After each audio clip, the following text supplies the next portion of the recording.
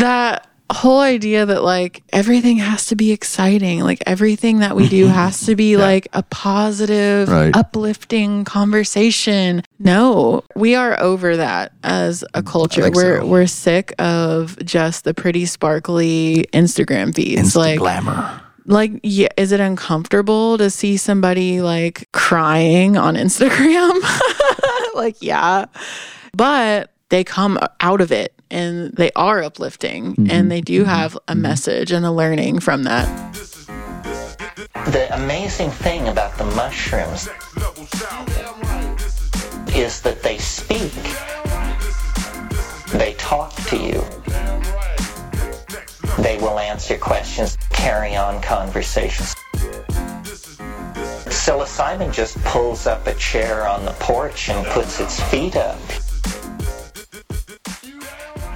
Be real. A visit with a mushroom can jolt this imperative into clarity, and it becomes part of the homework for us who seek to have an ongoing relationship with a mushroom. Today is a valuable conversation which embodies this virtue, and is relevant to every human. We all need each other's insight, so contribute yours in a comment. Subscribe to Psilocybin Says on YouTube and podcasts if you're new, and connect on Instagram and TikTok. All right, we're going to do this. All right, so hey, folks, this is probably going to be one of our shorter episodes for a while. Courtney and I haven't sat down and talked. We were going to sit down and do a recording about the crazy news around Synthesis Institute filing for bankruptcy, and Field Trip Ventures is closing a lot of their ketamine clinics. There's some major stuff happening in the world of psychedelia, but because that topic centers so much around authenticity, being real, if you're going to be a psychedelic leader, we got started and realized that there was some stuff that we needed to talk about that is relevant to our audience for sure. That if we didn't address it, we weren't going to be living that authentic self and being that self that we know is crucial to a sustainable psychedelic leadership.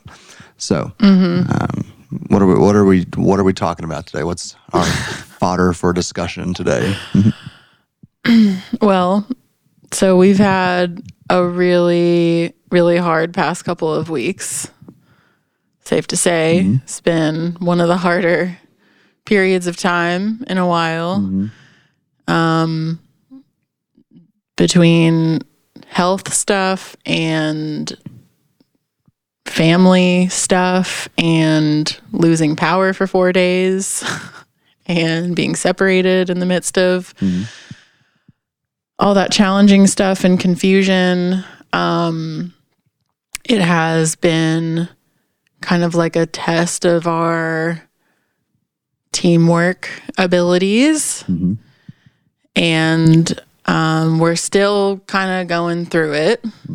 And it's highlighted for me the opportunity that I have as an individual to either like take responsibility for my own role to play in circumstances in my life, versus the opportunity to point my finger and just blame someone else and just say, like, I don't want to deal with this. Like, you deal with this, which isn't helpful. And particularly when kids are involved, it is so important to work together as a team if that is at all possible.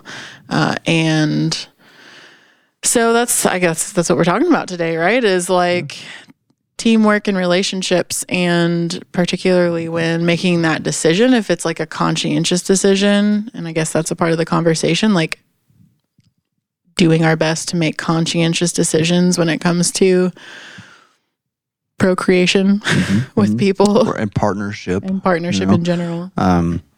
Yeah, and this really, in so many ways, backs into the conversation around psychedelic businesses and us having a psychedelic community, not necessarily business now, not for profit.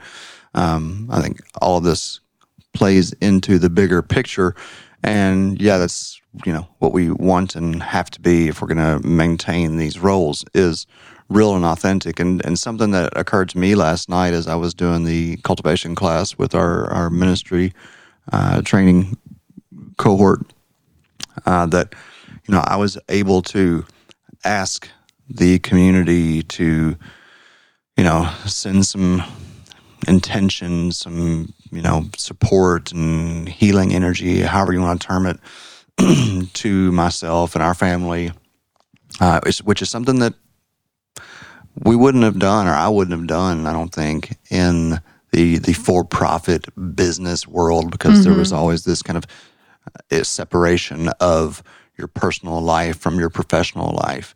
And I think overall that model is going to continue to fail.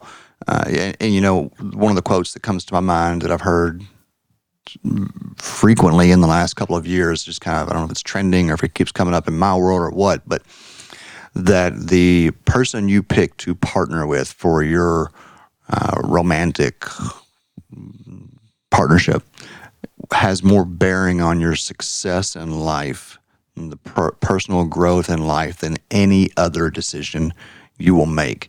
And, that those decisions that I've made in the past are a big part of some of the challenge that we're experiencing right now. I've been divorced 2 times, and the potential for partnership just never was there.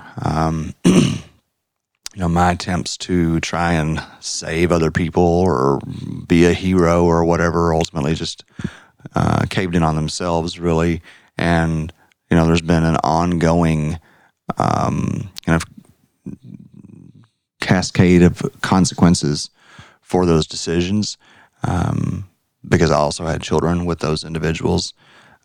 So yeah, just kind of like talking through what I know a lot of people experience in this kind of scenario. You yourself have had such a fortunate upbringing that you had 2 parents who love each other very much and stick it out together and really do seem to be, partners with each other.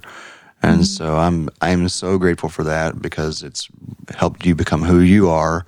And now I can attest to the fact that having a high quality partner who is willing to have the tough discussions, who is willing to look at the big picture and not just point fingers like you're saying, and try to find solutions rather than, distractions, makes all the difference in the world. So I'm probably speaking to people who are well on their way in that journey through life here. I don't know, but, I was in my 30s after my second marriage and came to this realization. And whenever you come to that realization and act upon it is the right time. Yeah, it really does impact so much. And it's like going back to what you said about bringing up the state, like the authentic state that you were in going into the call that you were leading last night. I feel like, I was so proud of you and just feeling really grateful to be doing this type of work where we can do that. Not only that we can, but it is really helpful for everybody else. Everybody that was on that call, there were quite a few people that immediately spoke up and were like, thank you for doing that. And we want to help. It feels good to actually be an active part of community and helping people.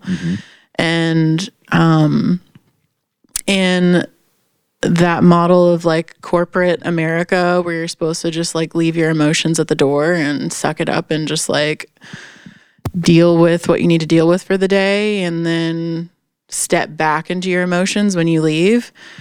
clearly like that's not working. Crumble under the weight of them when you leave. It's like everybody feels it, everybody sees it. And I've certainly been there where even when I was a wellness coach, that was my job. And that was the organization. It was supposed to be a wellness organization. I wasn't allowed or asked how I was doing. And it greatly impacted my ability to actually show up for other people. Like how are we supposed to authentically invite people to do that when we can't do it ourselves? It's just so helpful for everybody to just have some time to let it go and then move on. And so, yeah, and like our ability to, with our partner that we're living with, our ability to show up with that person, of course, is going to ripple out into everything else. That's the foundation. That's how we're waking up. It's how we're going to bed. Which is ultimately how we show up for ourselves and how we relate to ourselves, right? I mean, that's what I continue to understand on deeper and deeper levels, is that everything is a mirroring. Everything is a mirror of what's going on inside of ourselves. Our partner is probably the most profound because, like you said, they're right there. Children alongside with that, you know, they're right there all the time. And I guess it's on one hand, it's surprising to me how many partners aren't showing up for each other.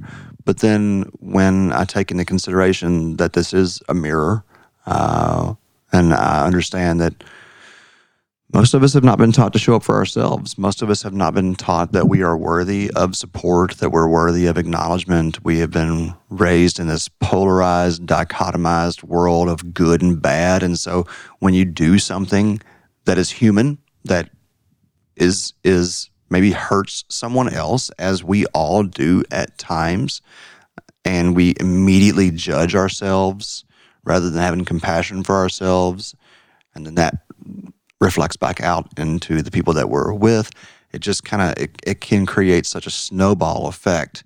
And a lot of what I've been trying to do over the years is really unwind that. And you have been such a crucial part of that. You know, I think I've talked about it on the podcast before, but certainly other conversations, how you were the first person that pointed out how horribly I talked to myself. I think I've moved well beyond where I was when we met. But your courage and willingness to acknowledge that, say that out loud to me, was the beginning of a major transformation for me. That feels good to hear. We just get caught up in life and forget how things used to be sometimes. And yeah, I did used to tell you, I feel like a lot more like, can you be nice to yourself, I was please? walking around saying, Eric, you're such a dumbass. God, what a dumbass, Eric. And like that was like the voice all day long. And this was the voice of my parents here ringing in my head.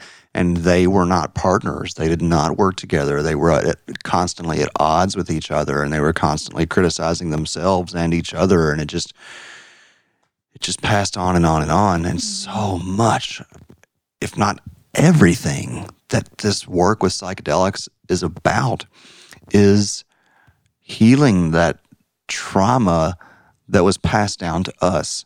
Some of it is from immediate life experiences, but we find ourselves in those traumatic current experiences because a lot of us are addicted to drama and trauma because that's what we grew up with. You had a very different upbringing, and I don't know, I guess I'm curious.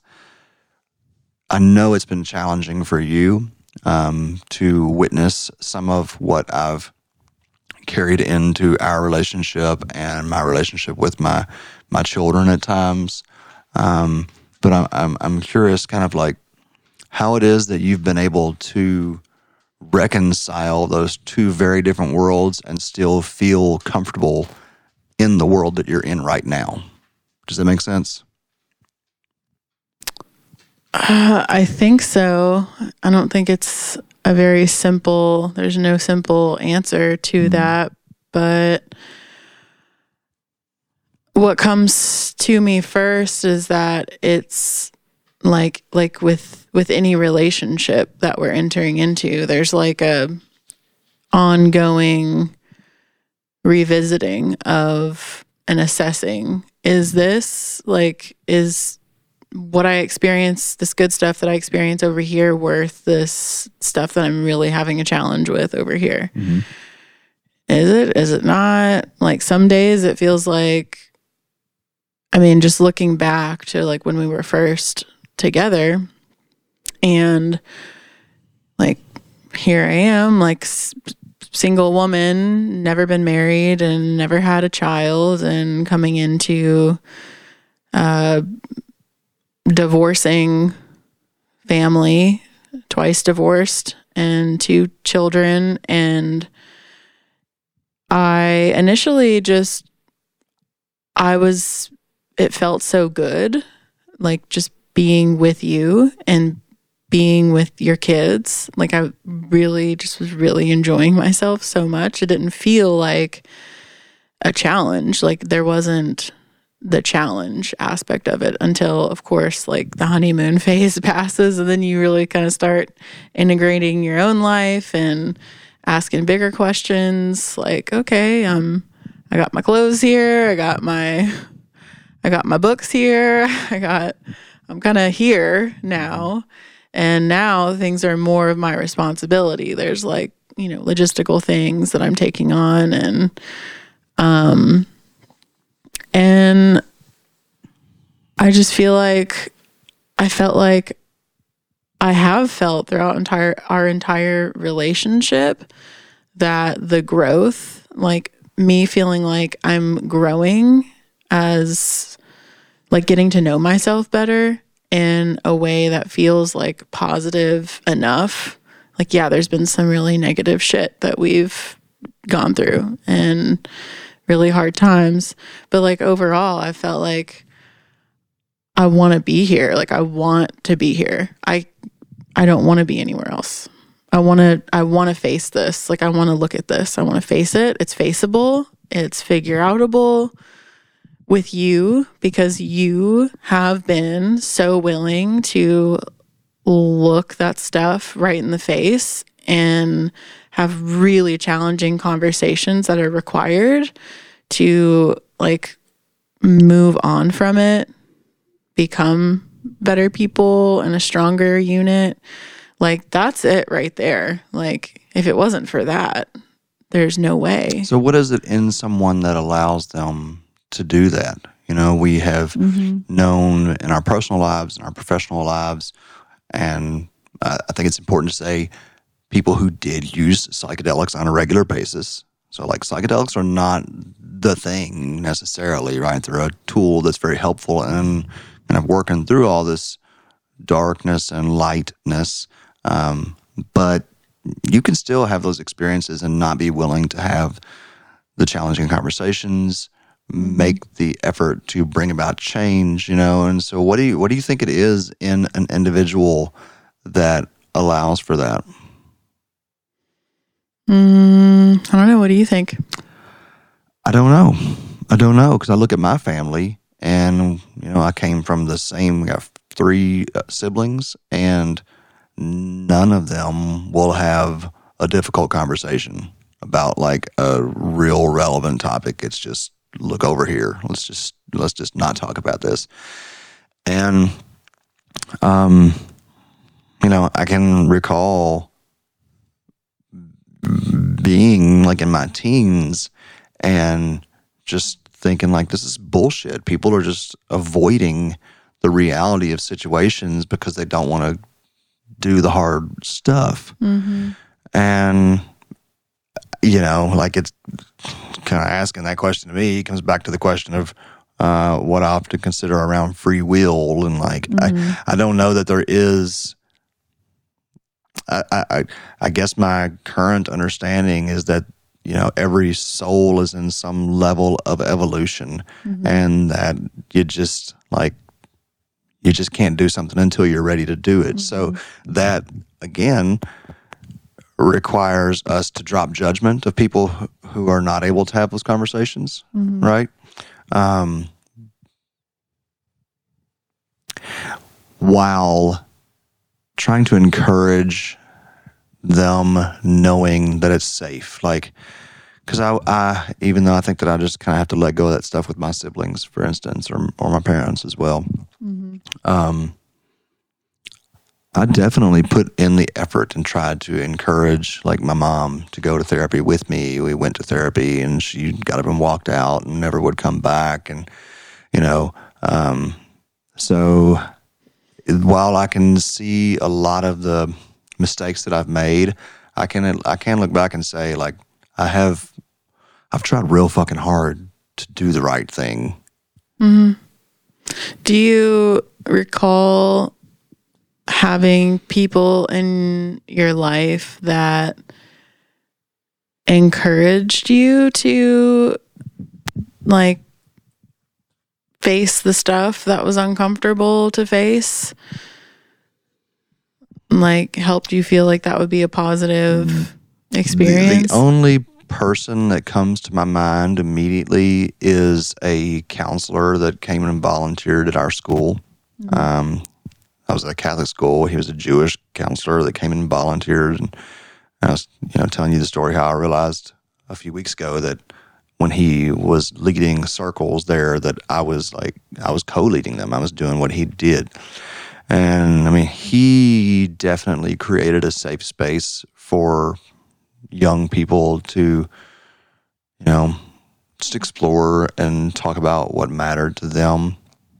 But that's the only place that I can recall it. Wow. So I just think, like, so much of this stuff, like, even though I asked the question, what is the thing that makes the difference? Like, things just are what they are. And that's part of the challenge when we're in relationships or a situation that is uncomfortable or we don't like it necessarily, is that we're wanting it so bad to be different rather than accepting it as it is. And nothing is going to change. Nothing is going to have the ability to grow into its better self without first accepting as it is in the moment. Yeah. Easier said than done. Because there is this, like, for me, there's, when it comes to people that I really care about, and I feel like family, when you're thinking of someone that much and they've had such an impact on your life and you feel like they will likely continue to have such an impact on your life, like, there's this constant dialogue sometimes of, in the midst of conflict or disagreement, this constant dialogue of, what can I do? What can I do to make this different? Like, what can I do to impact this situation? There's got to be somebody I can call, something I can say, like, some action that can show them something. But yeah, like you're saying, sometimes that thing to do is just, like, give space and trust the process. So, I mean, ultimately what it comes down to, when I think about myself and where I come up against this friction in my own life, is looking back at the choices that I've made and feeling not just regret, but judgment against myself. Going back to this negative self-talk. When I look back at my first marriage, I was laying in bed last night, Courtney and I was kind of reflecting. I was just like, holy fuck. Like, I was 19 years old. I had an affair with a married woman in a conscious / unconscious attempt to get back at my dad, who had cheated on my mom with my best friend's mom. And And then after that happened, she had 3 kids, and I felt just guilty as fuck for messing with that family, and felt in the responsibility and the guilt and the blame and the shame. And so, went into a 10-year marriage there that was just fraught with massive challenge and mental illness and addiction and all kinds of craziness. And the thing that perpetuated me in that relationship was that judgment and shame of myself. When, if I look back at it, I think it's understandable why I did what I did. I grew up in a very religious, dogmatic world where, like masturbating is a sin, much less cheating on your spouse. And then my father goes and cheats on my mom with my best friend's mom, And so like my entire world, and this was all at the same time that the Catholic Church was going through their sex abuse scandal. And so it was like everything that I thought was true was completely yanked out from underneath of me. And so I was just like, okay, I'm going to do the opposite of what y'all have said because you're a bunch of fucking hypocrites anyway, And so that, again, just led to this kind of ongoing self-judgment. And I realized last night that in many ways, I've continued to do that. I've continued to judge myself for the things that I did in the past that were actually really understandable. Like there's an understandable sequence of events. And so I want to try to continue to bring that compassion into my own life and into the life of the people around me. We've been challenging kind of stuff here lately with my son, and instead of having that perspective like my dad used to have to me of you just need to do different, I want to have the perspective that I'm slowly starting to take on myself as like it's understandable. Like it's understandable why you're acting out. It's understandable why you're behaving the way you are. It doesn't make it healthy. It doesn't mean that it's a good thing, but it's understandable. And yes, I had a extremely fortunate childhood with parents that encouraged me to do the thing that I was feeling motivated and driven to do, even when they didn't understand it. They were always open to talking with me about whatever I was going through. And like at the same time, there were times where like they're freaking human and going through a lot of crazy stuff, like at work and personal life and stuff and individually. And there were definitely times where like neither of them were really capable of being present with me, understandably, because they're human. And like where my need to be like seen and like held was not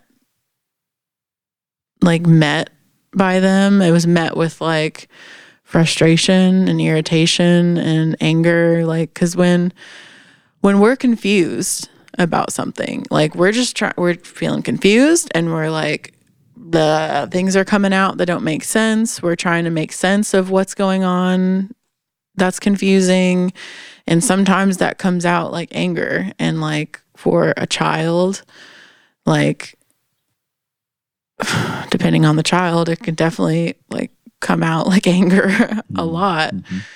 And like when I was having a hard time in school, when I was feeling like unaccepted, unwelcome, like I didn't fit in, my go-to was to get mad at my parents and find a way to pick them apart and like just be irritated with them.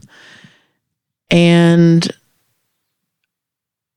like, yeah, like understandably, sometimes their response was irritation back and like, don't talk to me like that. And like you do that one more time. And like, this privilege is going to be taken away, or like just go to your room, or, you know, like parent stuff, typical. Parent stuff. But like as a child, like reflecting on that, I felt like more shame for the feelings that I was feeling. And more unable to express myself and what was going on when it was already hard to find the words for what I was feeling, not knowing.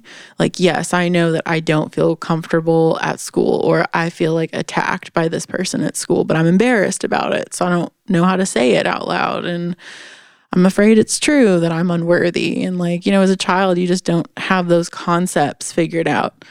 So, yeah, like even yesterday in the car, like, so like we are learning how to do things differently than our parents. Yes.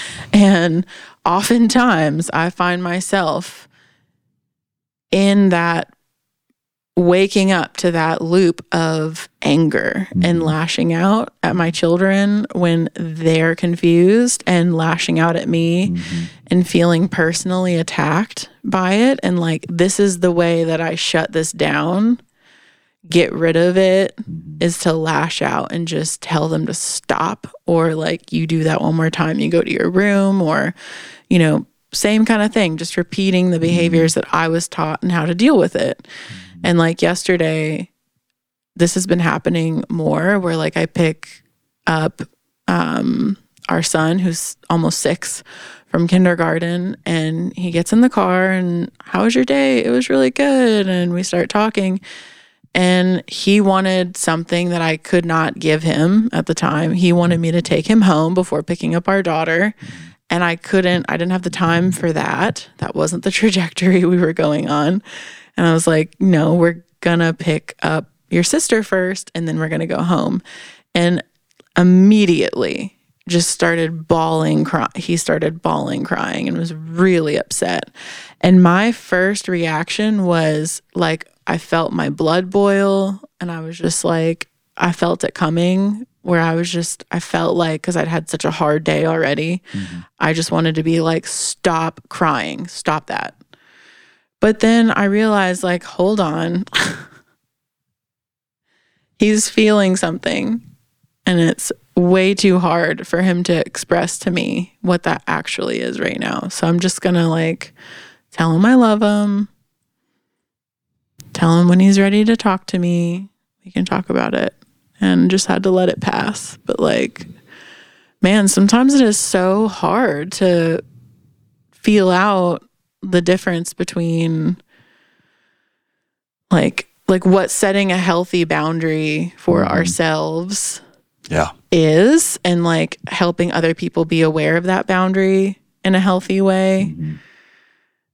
It's tough. And being compassionate on what they're experiencing and what they're that's the thing about boundaries, is they're not as like hard as we would like to pretend that they are.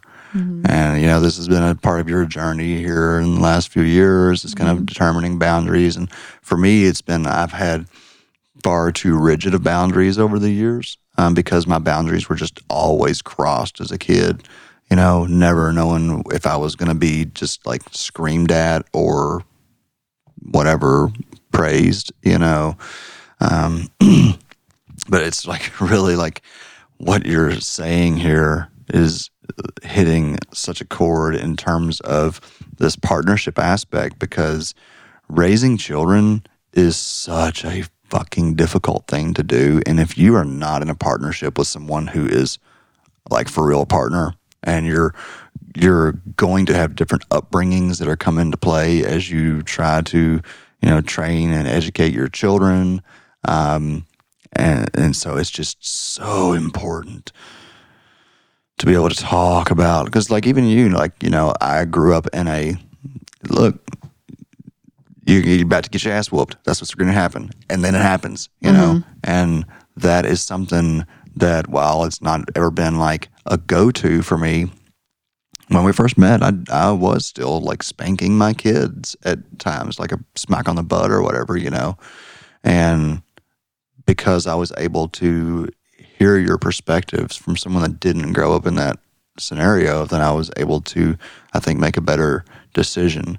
And, you know, I just want to say to you that I recognize that not only with me, but in our friend circle and our close folks, you know, people often comment on how fortunate you are to have the upbringing you did, but like you didn't have a fucking Pollyanna upbringing. You know, you've talked about anorexia on the show here, and you know, just talking about your parents. Like that was a big part of my trip coming out. The last dose that I did a week or so ago was, you know, like your mom working all the time, and how much you needed her and still do, and our kids do, you know, and all. And it's not to criticize her, you know, we're all just trying to prove our fucking worth. And that's where, like, this relates to partnership for me, because in our relationship between us or with my kids, or really within any interaction that I have with anyone, how I respond to them says so much about my sense of self-worth. What I do with my time every day, all day, says so much about my sense of self-worth. And I think that's, I don't know if that's like what this all ultimately goes back to, but I feel like it is a major cornerstone of being able to be in a healthy relationship where you can communicate whatever it is. Are you worthy of communicating your needs and your feelings, and for that to be heard and acknowledged in a safe, respectful way? Mm-hmm. Yeah, totally. That's such a good point. I feel like when my cup, so to speak, is filled up, I am so much more capable of remaining calm and seeing through the clouds. Like when we're spending time with community, and like authentic community that really cares about us and we care about them, and like taking breaks throughout the day, the work day, and like getting outside, like all these things, like getting physical activity and drinking enough water, and like all those things that go into the wheel of wellness. Like when financial stress, like when we're feeling financially like comfortable to meet needs, like all those things play into our ability to just have peace through challenging conversations and scenarios. When we can have like the majority of those needs covered, then it feels like, all right, these couple things may be hard, but like I got this foundation here that's allows me to breathe. And that's what I want to be able to give to my kids and to you and to our community, you know, is this a safe foundation where you can work through your stuff, process through, and continue moving up that kind of, you know, I do go back to, in my mind anyway, I see this Maslow's hierarchy of needs, and, you know, and I want to see all of us as actualized as we can be. And that's not going to happen through criticism and condemnation. Yeah. It's definitely a process. Like, it's such a process where it feels like you take a couple steps forward and then a step back sometimes, and so much learning and contrast is involved in that ability to take responsibility, like for ourselves and our place in things.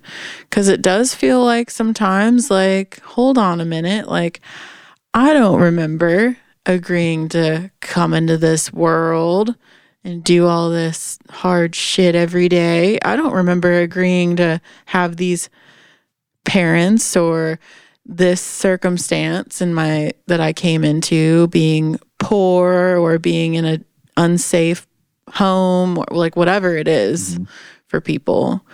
And so it can feel like, is this my responsibility right now? Like, back to the free will thing.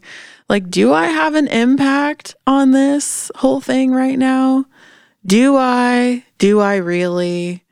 I mean, I feel like that's a pretty healthy question to like consider and feel out and like have a personal understanding of like how far our impact goes.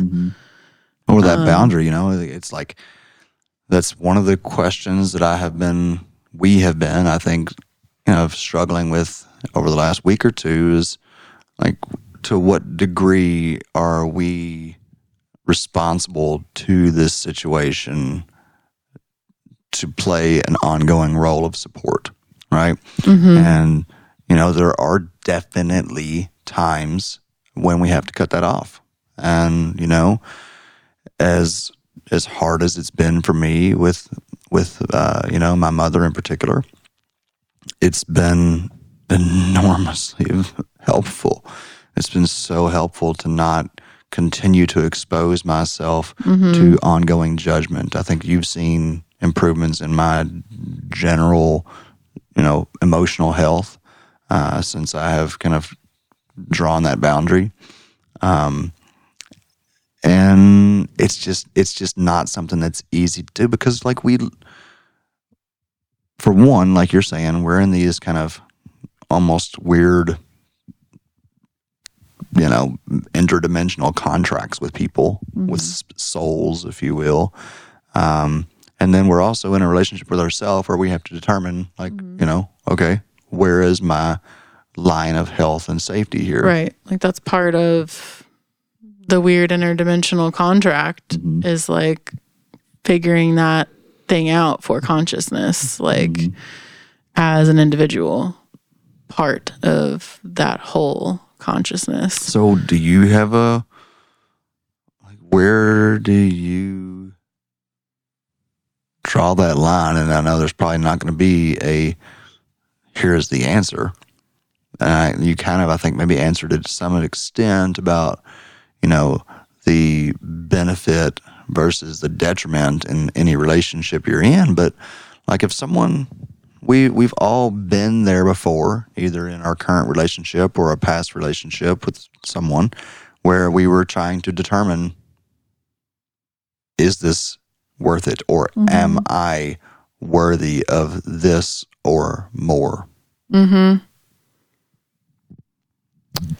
Yeah, it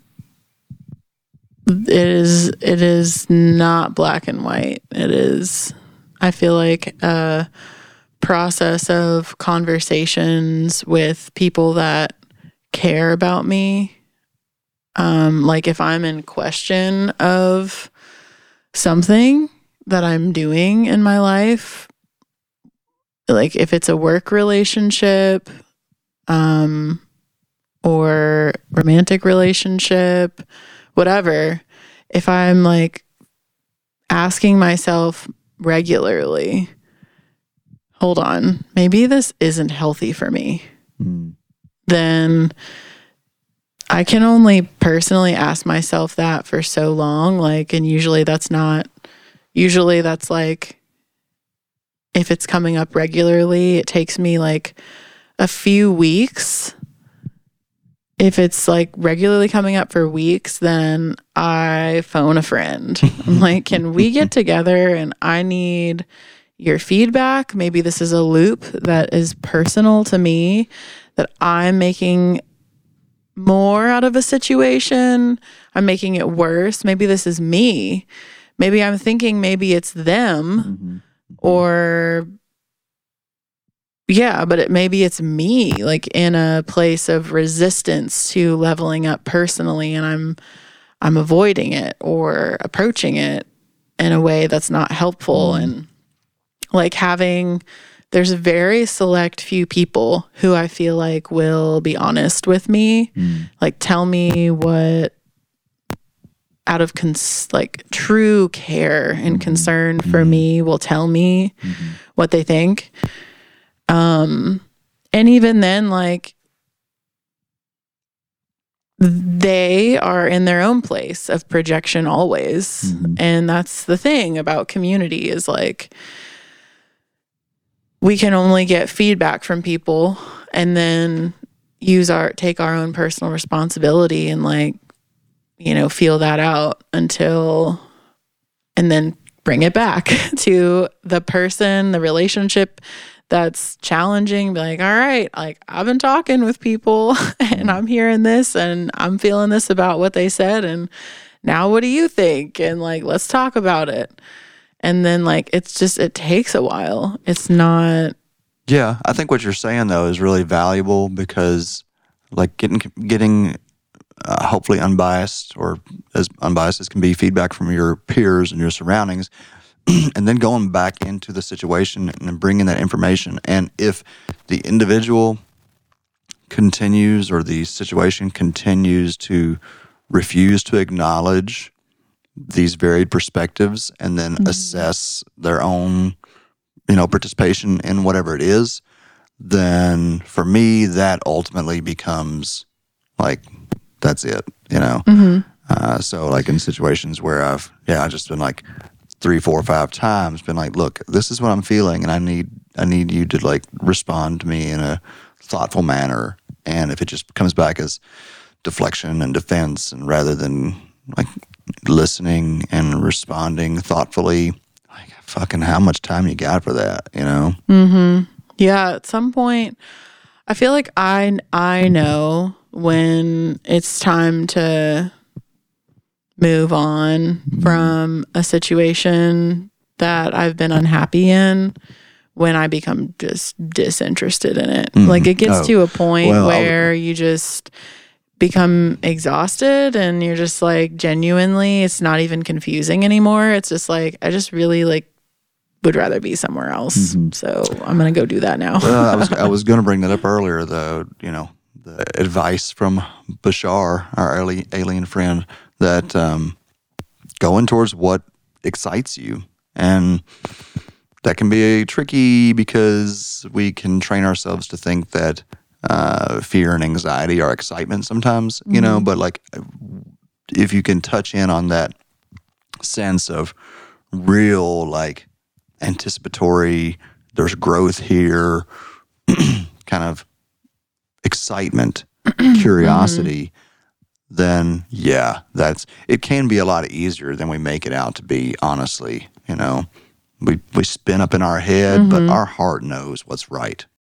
So yeah, this will feed into our conversation around psychedelic organizations, and, like, how do we thrive as an organization, and a psychedelic one in particular, where, like, a big part of that is, like, looking at your shit and dealing with it, is that like, when a problem arises, like, this is a very corporate America type of thing, is, like, assess how it affects the bottom line. If it affects the bottom line, then cut it out. And that oftentimes means people, and a lot of people sometimes, and sometimes very important people. And it doesn't work. Like, that doesn't work. I don't think that works in any organization, honestly, like, really long term. But particularly one that's rooted in wellness and serving people. It is so vital that we, as units, whether that's, like, a partnership or a family or a community, an organization, when hard stuff comes up, we come back to the core of the agreement and, like, what we're in it for, and move from that place. Like, what did we do this for? And like getting really clear on that, like in a marriage and a family, the intentionality, like let's revisit what we're doing this for. Like, we're not just doing it to like do it. We're not just, we didn't get together and keep getting together. And in our case, have children together to like, as a fun little experiment. Like, yeah, maybe a little bit, but also, like, because there's like long-term stuff that we're moving towards here, and big stuff, impactful stuff. Like, we're doing shit in the world. And so let's turn towards each other and like get curious about how we can grow from this instead of like just cut each other off. Like, it just happens so much. I mean, like, divorce is clearly a huge problem right now and has been for a while in marriage, and it's a huge problem in the corporate world and organizations in general, is not knowing how to communicate with ourselves and each other. Yeah. Compassionately. Yeah. Well, I'm really glad that you brought up intention here towards the end of this conversation, because I more and more, through psychedelics, but really through integration of psychedelic experiences, coming to see how crucial intention and coming back to that intention is. Why are we doing this? Why did we get married? Why did we, you name it. And if it's not infused with intention, then it's not going to last. And if the intention is, I think not from a authentic, loving place, then it's also not going to last. And I think that's what we're going to see a lot in these psychedelic companies. I've got quite a few stories that I can relate to, having been at the early stages of the psychedelic gold rush, as it was called. But yeah, intention, even this podcast, I think this may not be our most popular podcast, because it's just kind of like where we're at in our energy and all that. But the intention behind the podcast actually might make it one of the more popular shows, because our intention is to be really real, to share our real world experiences, help people understand that we desire deeply to grow and be as whole as we can as individuals, and bring that into the organization and the community that we're forming. Yeah, well, that right there is such a juicy point. I love my juicy points. Yes, I love your juicy points too. That whole idea that like everything has to be exciting, like everything that we do has to be like a positive, uplifting conversation. Everything has to be pretty and sparkly, and like, no, we are over that as a culture. We're sick of just the pretty sparkly Instagram feeds. Instant like glamour. Like, yeah, is it uncomfortable to see somebody like crying on Instagram? Like, yeah. Am I always in a place to look at that? No. But I will say that the people, Instagram is just, I'm going to roll with it. Like, the people on my Instagram feed that do show up in messy places and are like, shit's fucked up right now. I'm pissed. I'm like, there's tears running down my face and I'm really uncomfortable. I'm probably going to regret this, but like, I need y'all to know that like my life is really hard. And then they show up and like they come out of it and they're like, they are uplifting and they do have a message and a learning from that. Like, is it uncomfortable to watch that? And do I like look for that?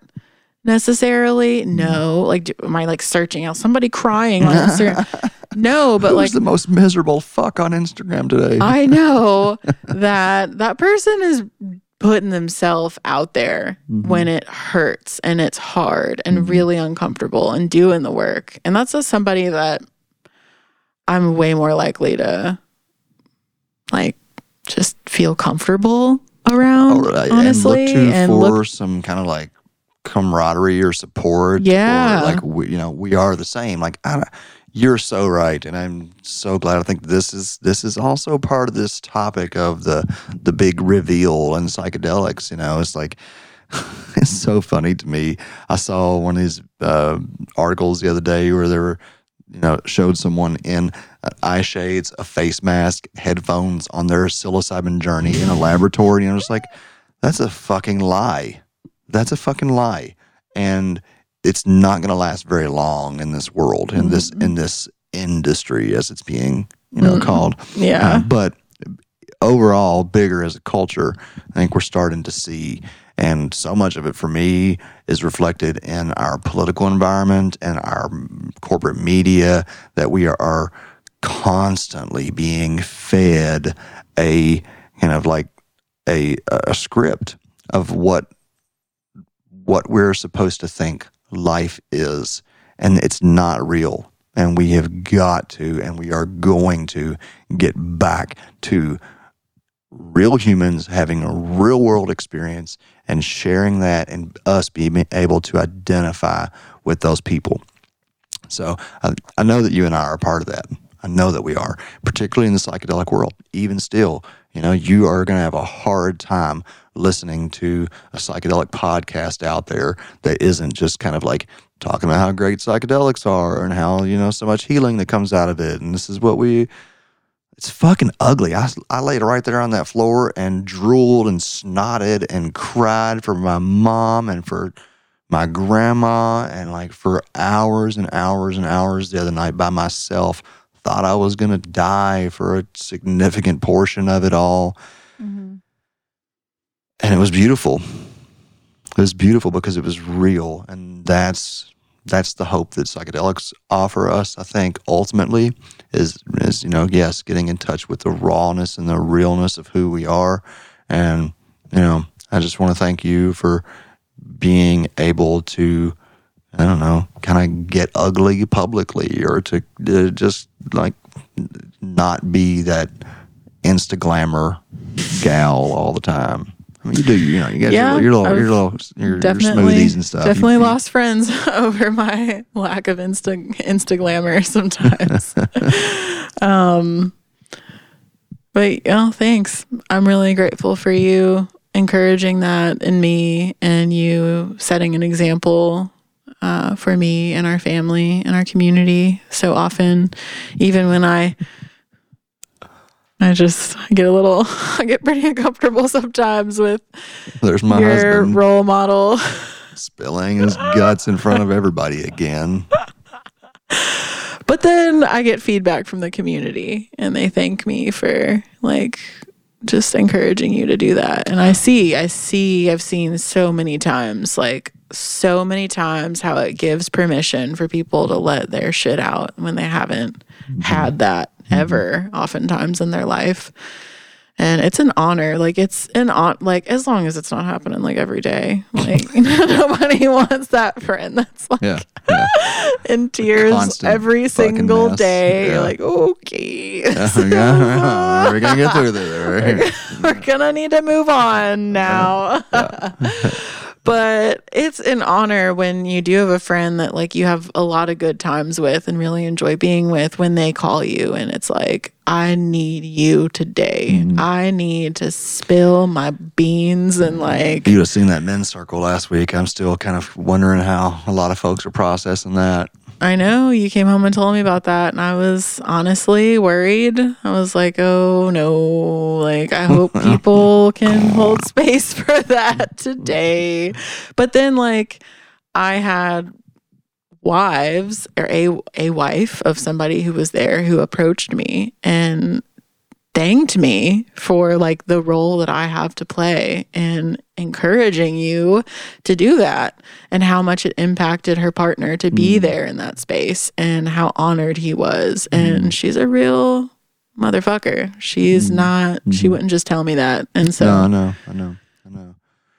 Yeah, that was, man, I just want to, I know that there's probably some folks listening, and I want to reiterate my gratitude, because that's something that I've been experiencing the last few years. After stepping away from the retreats in Jamaica, and quite literally tens of thousands of hours of being there with hundreds and hundreds of people while they lose their shit. And that was the first time that I've ever lost my shit, which I did. I wasn't. I was like, like, what does that mean? I was quickly break that down. Like on a 15-gram mushroom trip for 30 minutes, just snotting and snarling, and like there is this. You didn't actually eat 15 grams of mushrooms. No, just to be clear, but it was like I was like able to get into that space, thanks to those men that were there facilitating that, and thanks to myself for being able to go there, and thanks to the mushrooms for helping me, go there time and time again. But I've always only done that, kind of gone that far when I was alone. And then there's something very different about having people there to witness and to not judge you, and so yeah, it was, bless those souls. It helped, and it also helped to remind me the massive role that I have surely played in many people's lives, doing the same for so long, so many times. Yeah, and we all need that. We all deserve it, and that's what I want to do. I want to do to the fullest of my extent for everybody that I can, especially my family members, especially those who do that for me. So. Yeah. All right. Well, I guess that's probably a good wrap up. I mean, should I turn into my bear dragon right now? No. Right. Well, I mean, if you're feeling that's what you need to do, go for it. Bear dragon is in the cave at the moment. Well, thanks for listening. As always. Yeah. See you next time. Keep it real.